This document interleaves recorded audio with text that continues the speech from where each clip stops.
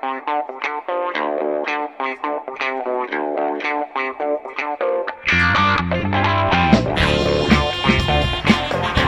it again. Flea flicker. Hurts. Wide open. CD in space. CD Lamb still running. It's a corner. CD for the TD. 51 yards. Andrew Dowdy on the High Motor Podcast, switching to a Monday-Thursday schedule for the show. I bumped the Sunday episodes to Monday, so I figured I would push back that Wednesday episode per week at day 2 to break things up. So as of today, Thursday, 86 days until college football returns on Saturday, August 29th. Notre Dame Navy in Ireland was supposed to be among those 7 games in week 0 on Saturday, August 29th. In case you did miss that, announced earlier this week, that game, which was supposed to be the only international game of the season, the first game in Ireland in a few years, that will be played in Annapolis instead, sometime on Labor Day weekend, which is week 1 for most FBS teams. And so far, that's the only major scheduling change we've seen over these 3 months of speculation. But at this point, it seemed like a formality. I remember I was listening to a podcast. It was, I think, the first or second week of May. It's the ESPN College Football Podcast, the one with Herb Street and those guys. And Kevin Nagandi was interviewing Heather Dinich, who said she was doing an interview with a radio show in Ireland right around that time, again, first week of May or so.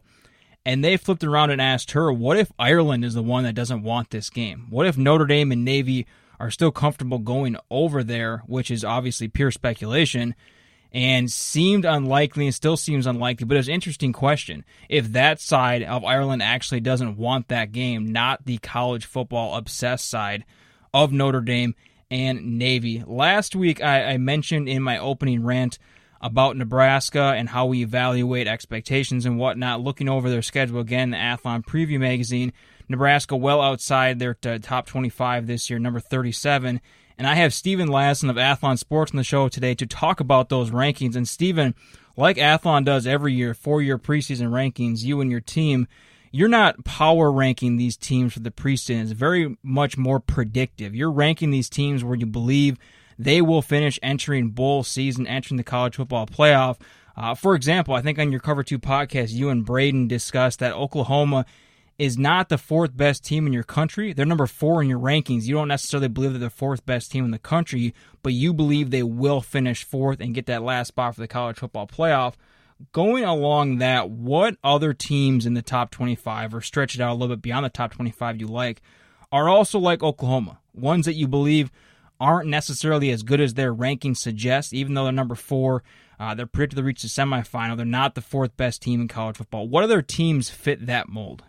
You know, it's a tricky process putting together the rankings because, as you mentioned, you have to look at path and projected record at the end of the season and also combine, you know, how good you think a team is at the end of the year. So we try to blend those two things together, our projected records and also just the kind of the neutral site test of how good we think teams are. You mentioned Oklahoma. That's the one that really jumped out to us in the process was, you know, we think you start looking at the top 10, you know, Penn State, Florida, Georgia, LSU, you know, possibly Oregon, Notre Dame, if the pieces fall into place.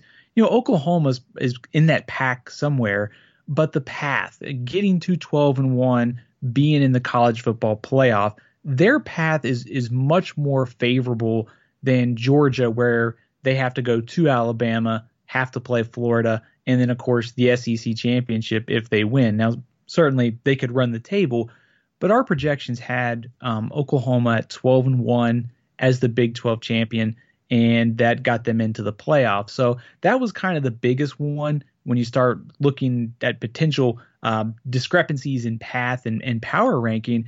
I think further down the list, you know, I'm curious to see what happens, you know, with Wisconsin, because they should be right there, 10-11 wins. You know, once again, they're ahead of some teams like Auburn, potentially Texas, Iowa State, North Carolina.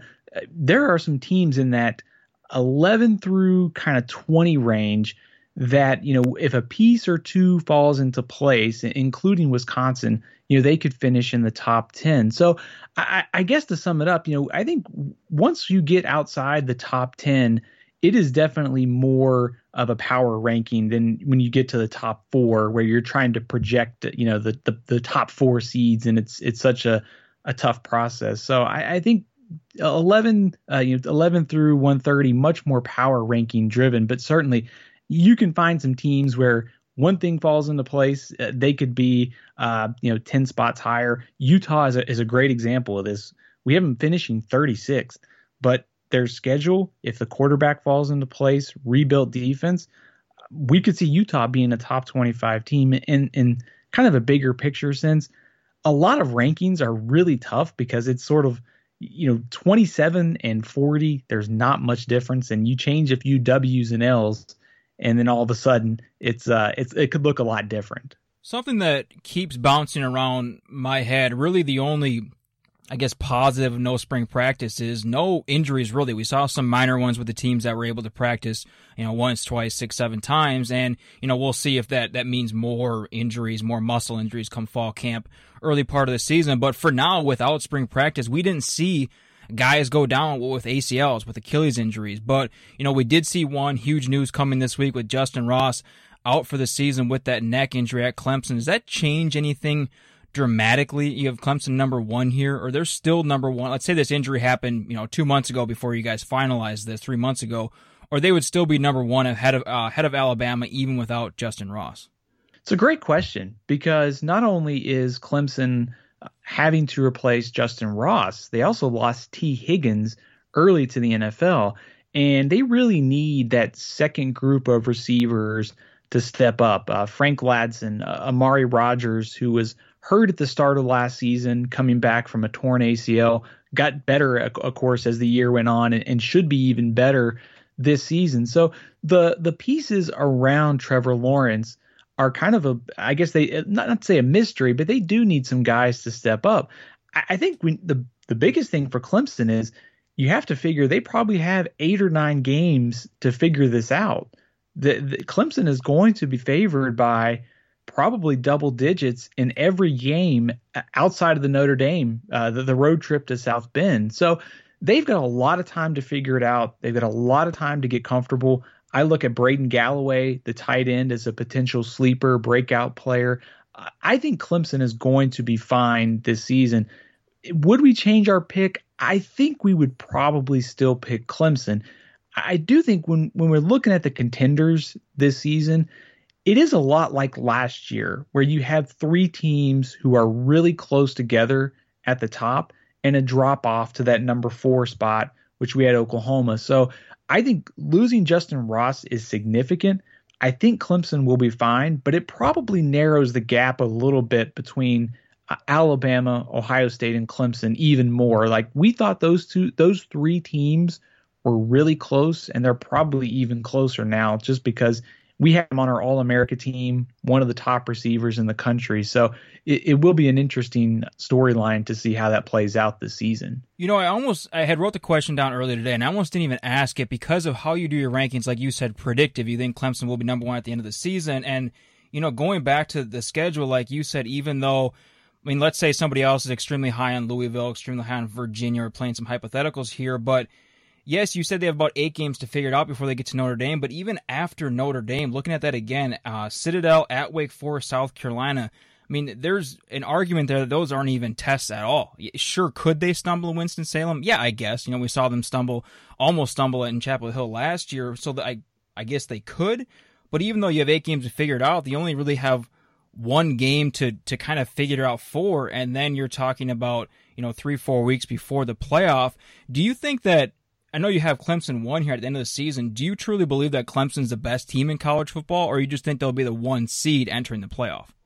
This is an interesting debate, because we spend a lot of time discussing 1, 2, and 3, because if Ohio State runs the table and finishes 13-0 and wins at Oregon, at Penn State, beats Michigan, beats Wisconsin, that resume is probably good enough to be ahead of Clemson in the final playoff going into the playoff rankings.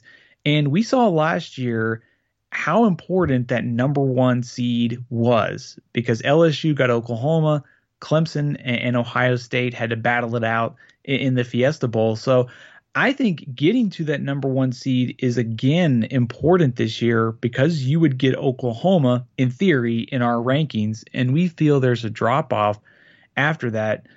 I think Clemson is the best team.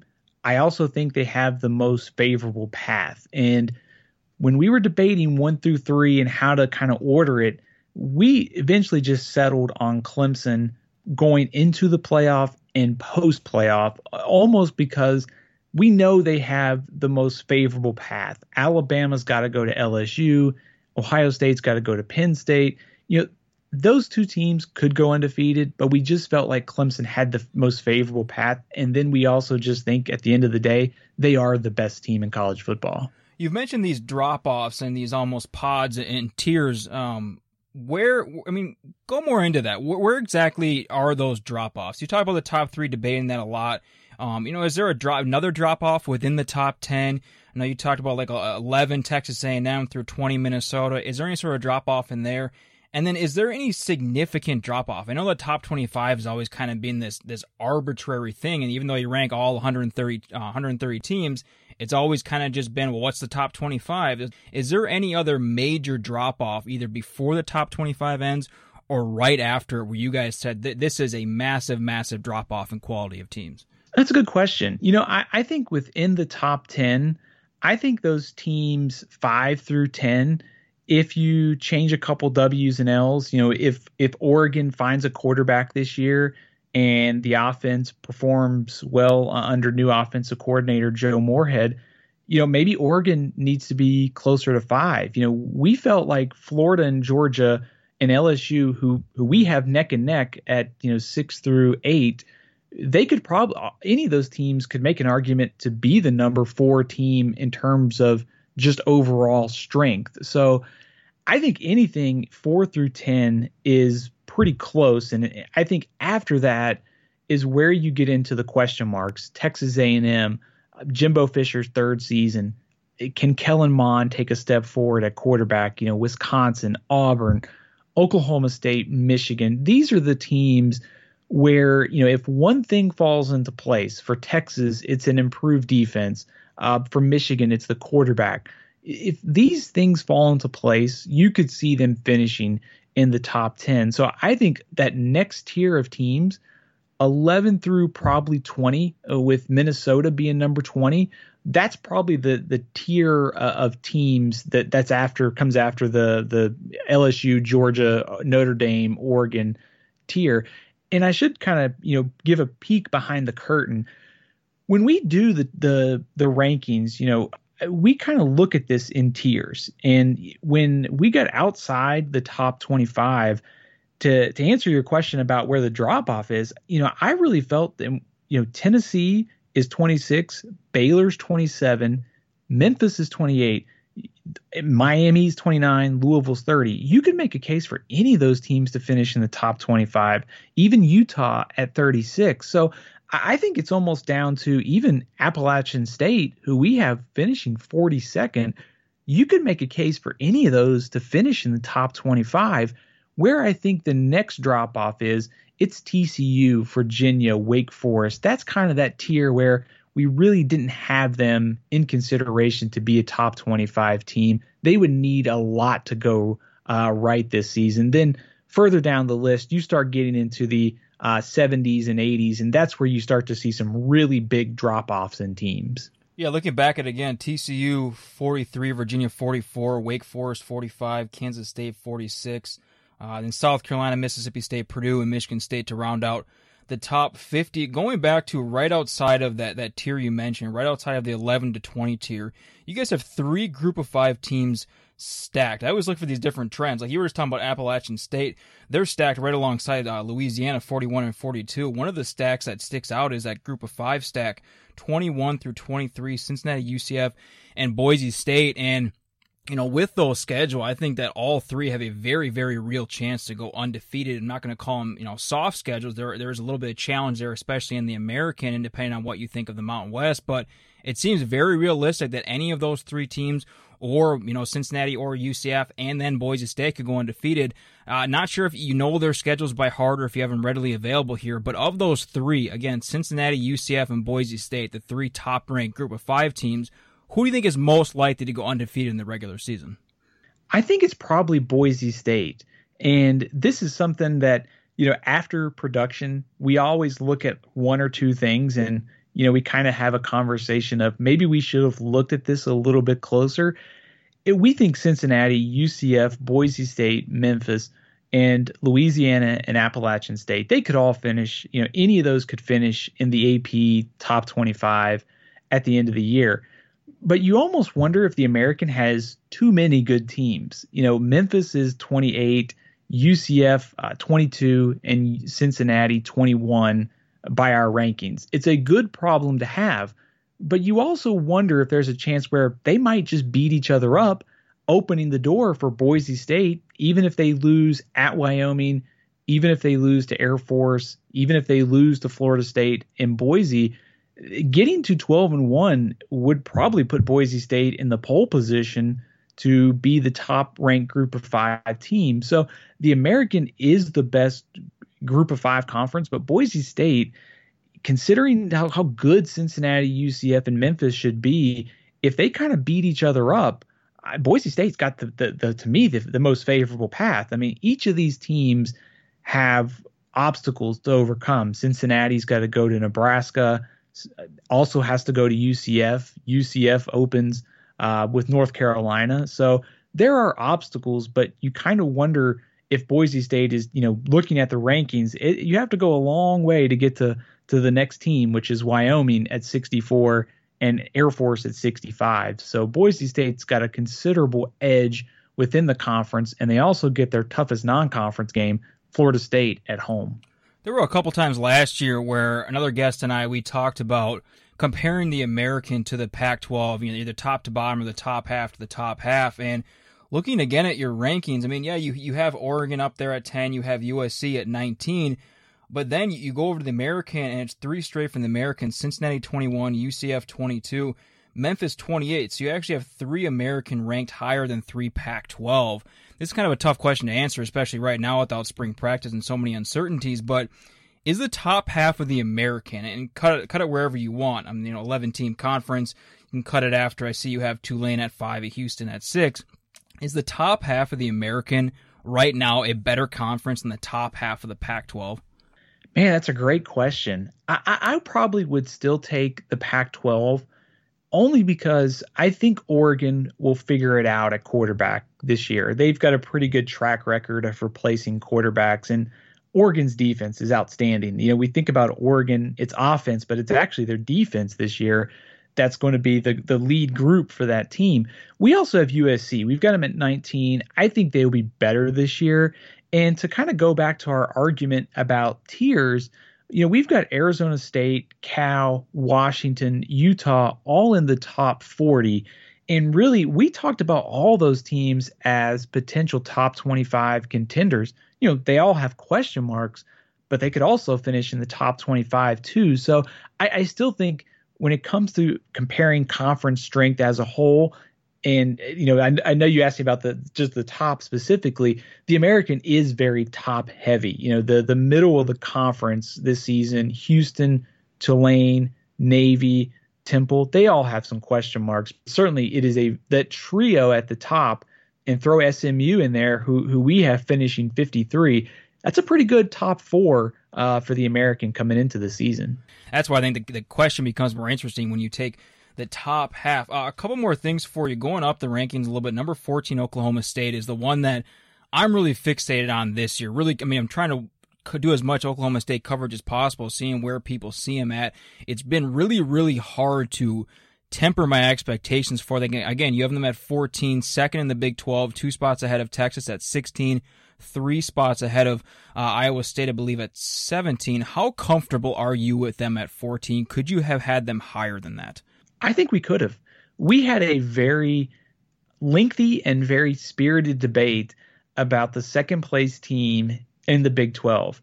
I think of the three people that I asked about this at Athlon, we got three different answers. One of us liked Iowa State, one of us liked Texas, and I like Oklahoma State. I mean, 19 returning starters. This is a Mike Gundy team that looks like it's capable of getting to that second place spot in the Big 12. I don't think they can beat Oklahoma twice, but they just need to get to probably 10-2. And with some of the question marks at Texas, Iowa State's got some offensive line concerns coming into this year. Oklahoma State, to me, has the best chance of being that second best team. Loaded on offense. Tylan Wallace is back. They get Texas at home and basically what could be a play-in game for the Big 12 championship to play Oklahoma in the last week of the season. So I like this Oklahoma State team, and I think they'll be better on defense just with the amount of returning talent that they have. They've got the pieces on offense, and if they're just a little bit better on defense, I think they can get to that second place spot. I do think Texas is the one team that is the hardest team to figure out because we've got them finishing 16th. Sam Ehlinger, they're going to put up points provided they can find receivers. The question mark, I think, is without spring practice, not knowing what we're going to have in the fall when you have two new coordinators, a lot of changes on the staff. There was a lot of youth, a lot of turnover on defense last year. They should be better, but there are a lot of question marks about Texas. So I think Oklahoma State right now with returning personnel, improvement on defense, loaded offense, and they get the game in Stillwater, I think this is the second best team in the Big 12. And I think to your question, if they get to 10-2, 11 wins, I mean, that puts them right there in top 10 territory. Before we press record here, we were reminiscing about, I think we talked last year, maybe a week or two before the season started. We made a whole bunch of random predictions. Among them, I asked you who would be USC head coach 1 year from today, and we both said very confidently that Dino Babers would be USC head coach, and obviously we were just a little bit off on that. Clay Helton back to both of our surprise, I think the surprise of most people across the country. They bring back a ton of people. Todd Orlando coming over. He didn't have the spring practice, so we'll see if he can actually fix the offense there. You have them at 19. How comfortable at 19 do you feel about them? Not comfortable at all. They are a hard team, much like Texas, to figure out because on paper, you can make an argument for them to be higher. Keaton Slovis, great receiving core, a lot of talent coming back on defense, but their defense has underachieved in recent years. And without a spring practice and, of course, not knowing what we're going to have in the fall, what does that mean for that group and trying to transition to a first-year coordinator? So much like Texas, they are kind of a mystery team. They certainly have the pieces and personnel to finish much higher. I also think one of the reasons why we like USC is the rest of the division. I mean, Colorado's in Arizona are at the bottom.